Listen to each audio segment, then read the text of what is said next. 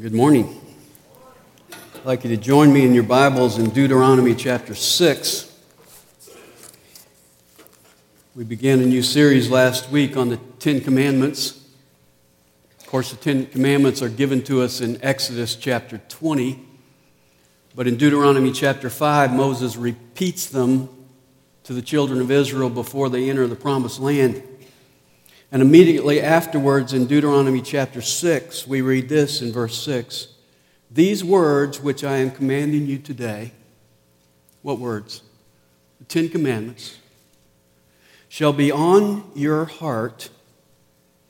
You shall teach them diligently to your sons, and shall talk of them when you sit in your house, and when you walk by the way, and when you lie down, and when you rise up. We're often appalled that the Ten Commandments are taken off the walls of our public schools. There's something much more important to God than that. God wants to know, are they written on your heart? And God wants to know, are your kids seeing them demonstrated in your lifestyle in such a way that they understand them clearly and want to embrace them themselves? And as we saw last week, the only way to write them onto your heart is to give your heart to Jesus. And when you do, you're described in an interesting way in 2 Corinthians chapter 3 and verse 3. That's a chapter that contrasts the Old Covenant and the New Covenant. And here's what he says about you in verse 3 of that chapter. You are a letter of Christ. It's an amazing description. You are a letter of Christ. The one who calls himself the Word is communicating through you. You are a letter of Christ, written not with ink, but with the Spirit of the living God. Not on tablets of stone, but on tablets of human hearts. If you're a believer, God's truth is written on your heart by the Spirit of God. And as we walk out God's principles, people see them in our lives. They read them in our lives, not from the outside in, but from the inside out. And so as we go through these commandments, I want you to ask yourself if they're written on your heart. Can you name the first one? In Deuteronomy chapter 5, we read it in verse 6. I am the Lord your God, who brought you out of the land of Egypt, out of the house of slavery. You shall have no other gods before me. Commandment number 1, I am the Lord your God. I'm the one who delivered you. I'm the one who showed up big in your life. I'm the one who saved you. Now here's the commandment. You shall have no other gods before me. Now, what's another God? Who's the competition to be God of your life? Well, a God is anything that takes the place in your life that God deserves. It's anything that dominates your life, anything that controls your life. Anything that you are trusting in to save you, trusting in to deliver you, anything that you worship. It can be your career, it can be another person. It can be your possessions, which is a prominent one today. It can be sports, it can be entertainment. Even good things can be gods when you give them first place in your life. Martin Luther said, whatever your heart clings to and relies upon, that is your God. So the first commandment is that you are to cling to and rely upon God alone. You are to let God be God. You're to put God first. He is to be top priority in your life. Now, what does that mean? Well, in Deuteronomy chapter 6, I think we're given a commentary on the first commandment, and we see it in verse 4. Hear, O Israel, The Lord is our God. The Lord is one. Now, this was probably the most often quoted verse among the people of Israel. In fact, they called it the Shema, which is the first word in the verse in the Hebrew. It means hear. It's the only verse that I can quote in Hebrew. Shema Israel Adonai Eloheinu Adonai Echai. You have to spit on that last word. It means, hear Israel. The Lord is our God. The Lord is one. And that is really synonymous with the first commandment, because when he says the Lord is one, he's not simply saying that the Lord is one in quantity. He's saying that the Lord is one in quality. The Lord is one in priority. He is to be number one in your life. He is to be first in your life. And how do we express that? Here's the commentary. Look at verse 5. You shall love the Lord your God with all your heart and with all your soul and with all your might. How do you show that the Lord is number one in your life? Does he say that you're supposed to believe that the Lord is one? No. Does he say that you're supposed to quote this verse twice a day like Orthodox Jews do? No. How do you show that the Lord is number one in your life? He says, you shall love the Lord your God. That's the practical expression of the first commandment. You see, the real question is not, what do you believe? The real question is, who do you love? Now, most of us would say, well, I love the Lord. So the more accurate question is this: how much do you love the Lord? And he tells us we're to love the Lord three ways. Number one, we're to love him sincerely. You're to love him with all your heart. In Mark 7:6, Jesus spoke of people who honor me with their lips, but their hearts are far away from me. They talk the talk, but they don't love me with all their heart. And so God doesn't want pretense. He doesn't want feigned love. And dads, moms, if you have feigned love for the Lord, you're going to be sending a message to your kids. And it's going to be the wrong message. Because kids can spot a phony a mile away.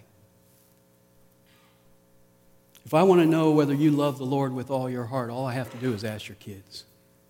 Because they know. They know how you live at home. They know how you walk it out. They know how you lie down and rise up. They know who you love most. A young Jewish boy lived in Germany in the early 1800s. His father was a successful merchant and led his family in the practice of their Jewish faith. They later moved to England, and the boy was surprised when they got to England that his father joined the Lutheran Church. So he asked his father, why did you join the Lutheran Church? And his father said, well, son, we're living in a different place now, and if you look around, there are a lot of Lutherans here. So I joined the Lutheran Church to help my business. That boy who had a developing interest in religion lost it all. His name was Karl Marx, and he wrote the Communist Manifesto in which he said, religion is the opiate of the people. Kids can spot a phony, and so can God. He doesn't want you to write I love you on an Etch-a-Sketch. He doesn't care if you get it tattooed on your shoulder. He wants it written on your heart. And not half your heart, all your heart. We are to love God sincerely. Secondly, we're to love him selflessly. He says, with all your soul. What is your soul? Well, that's the real you. That's the you behind the makeup. That's the you under the hairdo. That's the you behind the physique. It's the real you. And he is saying you are to love the Lord with your whole self, with your total self. You are to be totally given over to the Lord. You are to keep nothing back. There is to be no area of your life that is off limits to God. You are to love him with a selfless love. And then thirdly, we're to love him strongly, or a better word would be tirelessly, because he says you're to love him with all your might. Your heart and soul are inside things. Your might is expressed on the outside. And he's saying you're to love the Lord with every inch, every ounce, every muscle, every nerve, every sinew, every bit of your energy. Your physical strength, your intellectual strength, your emotional strength, your financial strength. You are to love the Lord your God with all your heart and with all your soul and with all your strength. And that is the practical expression of the first commandment, because the first commandment is essentially this: God is to be first, and he is to have no competition. You say, well, Dan, how do I put God first? Well, I want to make this real practical today. So I've given you an acrostic in your notes of the word first.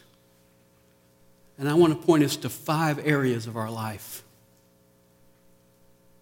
where he should be first, if he's first. The F is for finances. Finances. Proverbs 3:9 says, honor the Lord with your wealth and from the first of all your produce. So your barns will be filled with plenty and your vats will overflow with new wine. God wants the first of your wealth. God wants to be first in your finances. And that's essential. I hear people say, well, I don't go to church because all they talk about is money. Have you read the Bible lately? It talks about money all the time. You know why? Because money matters. Because the way you use your money expresses what matters to you, what's number one to you, what the priorities are in your life. In fact, if I asked you today to get out your checkbook and hand it to the person in front of you, you wouldn't do it. But if you would, even though that person didn't know you, they could learn an awful lot about you by looking at your checkbook. Because what is on those little lines would tell them your priorities in life, would tell them what comes first in your life, what really matters to you. And that's why giving is so crucial. I don't care what you may say. If you're not giving, God is not first. If he's not first in your finances, he's not first in your life. In fact, in 1 Corinthians chapter 16 and verse 2, it says we're to give on the first day of the week. Why did they give on the first day of the week? Because that's the day they gathered together to worship. And giving is an act of worship. When you give to the Lord, you're saying, God, you're number one in my life. I want you to be first in my finances, the very area that wants to be God of my life. I'm going to give it first to you because I want to declare you're first in my life and I want to worship you in my giving.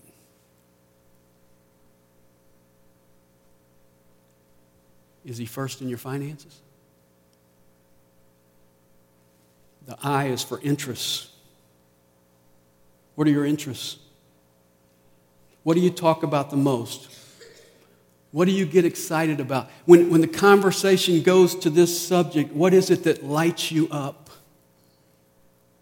What are your pastimes? What are your fun times? What are your amusements? What are your recreations? What are your hobbies? And now that you're thinking about them, let me ask you a question. Do those things detract you from your interest in God? Or do they enhance your interest in God? Paul said in 1 Corinthians 10:31, whether you eat or drink or whatever you do, do it all for the glory of God. You can eat to the glory of God. Amen? You can play golf to the glory of God. You can collect stamps to the glory of God. But you see, those same interests can become obsessions. And when they do, they become other gods. If God is going to be number one in your life, you must put him first in your interests.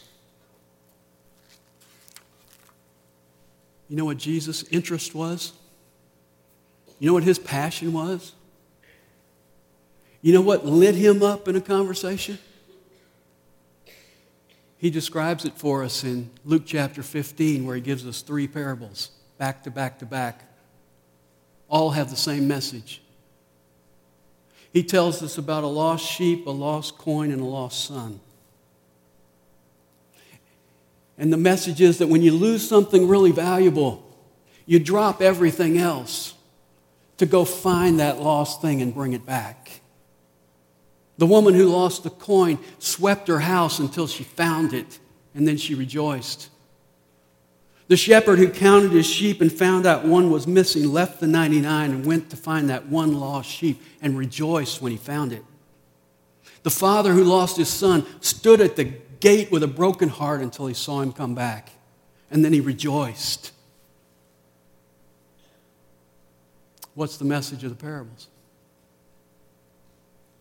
Well, he tells us there's joy in heaven over one sinner who repents. Jesus' passion is lost people. And he drops everything else to go and search and find lost people. And so I would say to you, if that's Jesus' passion, and he's first in your life, what should be your passion? Amidst all your interests, are you weaving in the primary interest and passion, which is reaching lost people? It's fine to play golf, but are you praying for your golf buddies? And going with a passion to reach out to them and bring them to the Lord? Whatever your interests are, they can be opportunities for this overriding passion and interest, which is reaching others for Jesus Christ. There's another way to look at this. Jesus shared a great verse in Matthew 13:44 about passion. You might even miss it if you're reading the chapter, but it's worth marking. Jesus said, "The kingdom of heaven is like a treasure hidden in the field, which a man found and hid again. And for joy over it, he goes and sells all that he has and buys that field." Man's out in the field. Maybe he rented the field. It's not his field, but he's digging in the field for some reason. Maybe he's farming. He digs and he finds a treasure there. It's a treasure worth far more than he owns. So he puts the treasure back in the ground and he covers it up, and he goes and he sells his house and sells his car and sells everything he has. And he goes and he buys that field.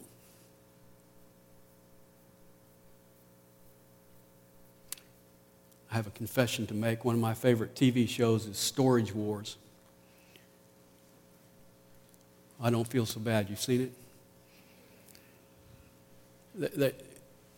They auction off these abandoned storage lockers, and And so they open the storage thing, and the guys can't cross the line. They can just look in at all the junk and try to decide if there's anything valuable in there. And then they auction it off, and then if they win it, they drag all the stuff out, and they hope to find some kind of treasure in that locker. Let's assume you could go early and they let you in the locker and you snuck back to the back of the locker and you opened some suitcases back there and found out they were full of millions and millions of dollars. Hundreds of suitcases full of millions and millions of dollars. You come back out, what would you do? What would your passion be at that moment? I'm going to get that locker. If somebody came up to you and said, let's go to the mall, forget the mall. I want this locker. Let's go play golf. Forget golf. I want this locker. You would sell your house to buy that locker.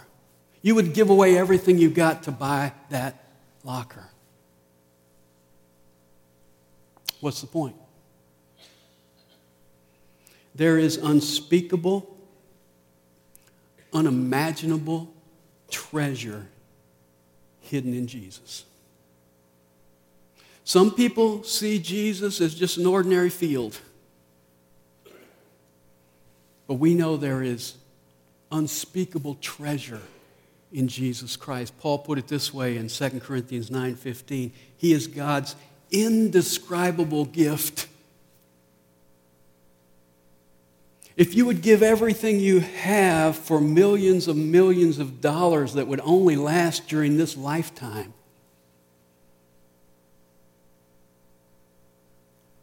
how much would you give for indescribable treasure found in Jesus Christ, which is eternal and unlimitless? Limitless. How much would you give? We'd sell everything. We'd sell everything. Your passion in life should be Jesus, because in Him are all the treasures for all eternity.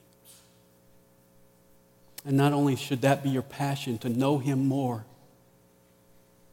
but realizing that there's treasure enough for everyone else, your passion should be to go find those lost people and bring them to Jesus. That was His passion. Should be your passion. So what are your interests?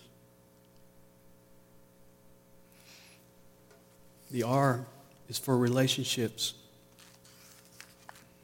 We say that Christianity is not a religion, it's a relationship. That's right. So the question is He first in your relationships? When you consider all of your relationships, which one is first? Well, it should be Him.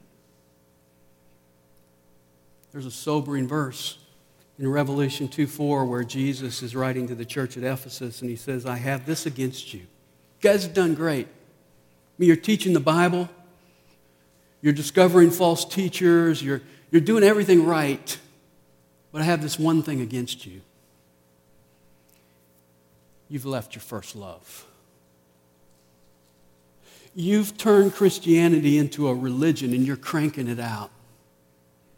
But you forgot about the relationship. You've left your first love. When you consider your relationships, who's your first love? Who's on the top of the list? Jesus said you should love me so much that you actually hate everybody else. Now, He didn't mean hate everybody else. What He meant was your love for me is to be so high that in comparison it looks like everybody else is way down here. I'm to be first and foremost in your relationships. And then after you love the Lord first, then you're to love your wife and your kids, or your husband and your kids. Because the cool thing is that there's a paradox involved here. If I love Jesus most, I have more love to give to other people. That's the paradox. I give Him everything and I have more than I had before to give to other people because His love fills me and pours out to others.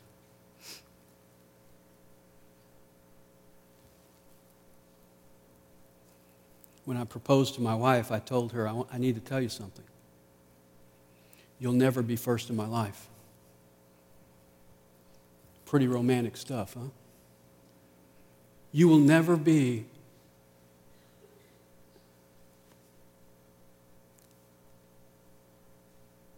the number one love of my life. And you know what she said to me? I don't want to be the number one love of your life.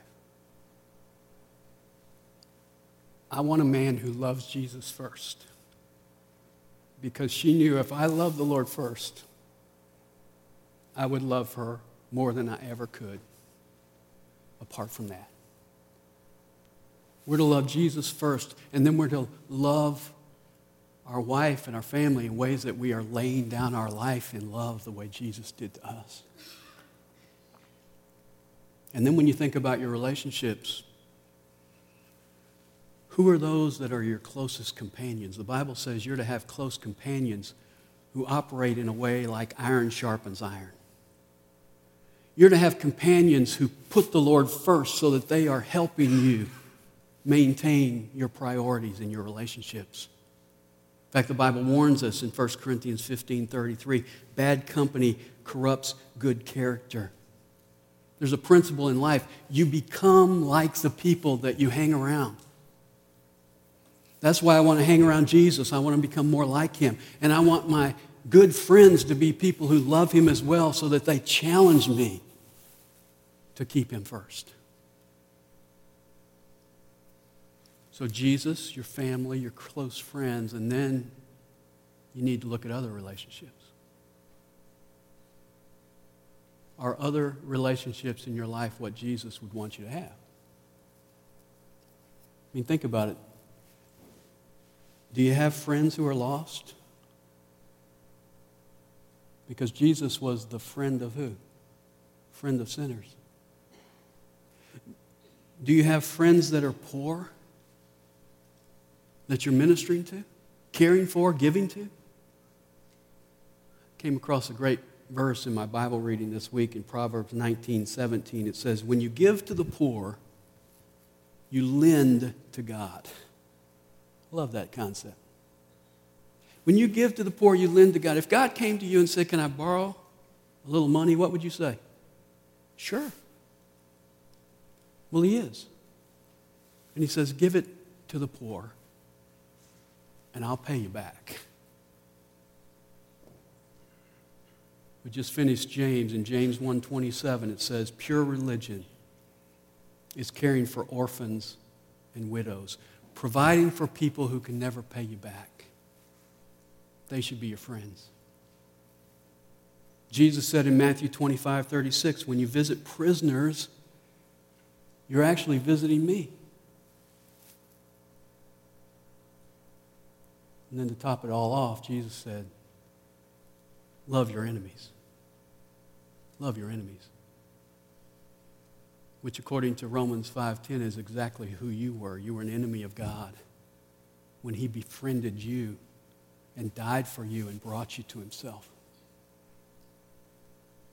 So do you have friends who are lost, who are poor, who are fatherless, who are husbandless, who are prisoners, who are enemies?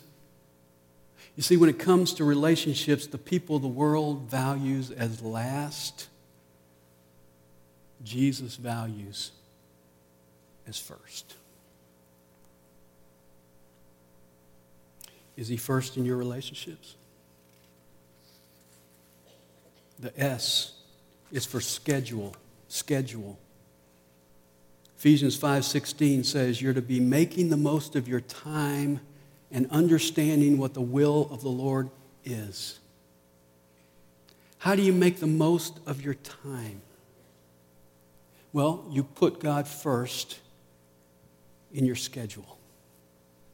You sit down and you make a to-do list, and if you're like me, my to-do list is always too long. So then you take your to-do list to the Lord and say, what do you want me to do first? Help me prioritize the things on my schedule. I think we all complain about not having enough time. But the truth is, I have enough time to do my will. If I want to do something, I will find the time, or I will make the time.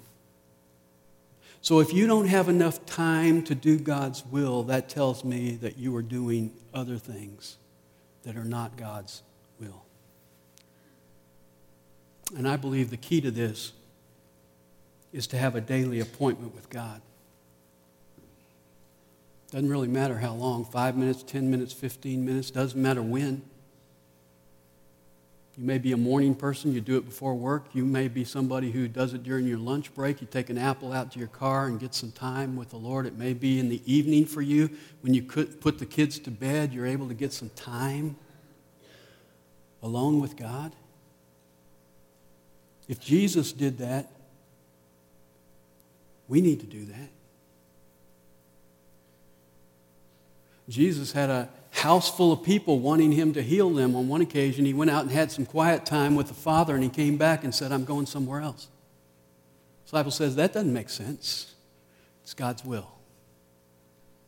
See, we need to spend time with God so that he shapes our schedule. And he becomes first in our time management. Is he first in your schedule?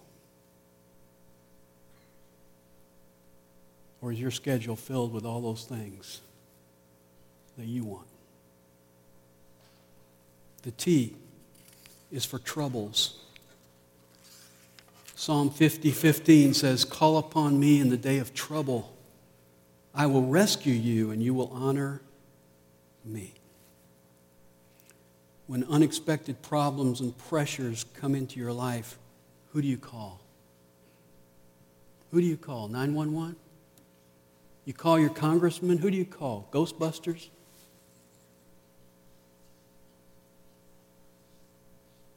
Sometimes we say, I guess all I can do now is pray. Prayer should not be your last resort. It should be your first priority. When you are slammed by your boss, when you are undercut by a competitor, when you go to the doctor and you get that shocking medical report,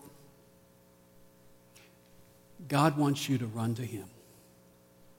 He wants to be first in your good times and your bad times. Is he first in your troubles? You say, well, Dan, I've gone through this list and I'm still not sure if he's first or not. Well, let me give you a simple way to tell if God is first in your life. When God is first in your life, you will stop worrying. When God is first, you will stop worrying. Worry is kind of like the warning light on your dashboard. I'm no mechanic, but I know when it comes on, there's a problem. When there's worry in your life, there's a problem. And you know what the problem is? God's not first. See, you worry when you are playing God. You worry when you are trying to run the universe. You worry when you are trusting in a little God to deliver you, to save you, to provide for you. See, when God is not first in my finances, I worry. When God is not first in my interests, I worry. When God is not first in my relationships, I worry. When God is not first in my schedule, I worry. When God is not first in my troubles, I worry. It was right in the middle of a sermon on worry that Jesus said this, but seek first his kingdom and his righteousness, and all these things shall be added to you. The antidote to worry is to put God first. And that's the first commandment, that you are to put him first. And there is to be no close second. You're to have no other gods before him, because that's where it all starts. You know, the beauty of Jesus is that he's easy to love. I think about that verse, love the Lord your God with all your heart, right in the middle of the Old Testament. And it must have been a challenge for the people of Israel. Because they thought about God and they thought, well, he comes on the mountain and there's fire and there's lightning and there's thunder and we all run away in fear. And we're supposed to love the Lord our God. I fear him, but I'm not sure I love him. And then we come to the New Testament and Jesus shows up. God shows up in human flesh. And what does he do? He lays down his life for you and me. He loves us enough to lay down his life, and the Bible says we love because he first loved us. He's easy to love. As we close our service today, we're going to take the bread and the cup the way Jesus told us to remember the cross. Remember that he laid down his life for you and me. And as we do, I'm going to ask you today to examine your heart and get honest with the Lord and say, Lord, I need to put you first in my life because you haven't been first. I've let you slip down to second or third on the list, and you don't live there. I'm going to make you first today. As you take the bread and the cup, I'm going to challenge you today to say, Lord, I love you with all my heart and with all my soul, with all my might. And I don't just want to say the words. I want it to be written on my heart and lived out through my life in such a way that my kids see that, my friends see that, my neighbors see that you're first, that you're the love of my life. Let's pray. Father, thank you for this bread and cup, this simple remembrance ceremony where we take bread and cup and remember your body and your blood. And Lord, as we do it today, we pray, as your word says, that we would examine our hearts, that we would be transparent before you. You can spot a phony a mile away. We don't want to be phony. We don't want to have feigned love or feigned obedience. Lord, I pray that you would take all of our heart, all of it, and you would allow us to be people who truly put you first, and that we express that through our love for you with all our heart and all our soul and all our might. Thank you for the cross. Thank you, Jesus, that you did for us what we could never do for ourselves. Father, I pray that our walk this week might show our appreciation to you as we honor you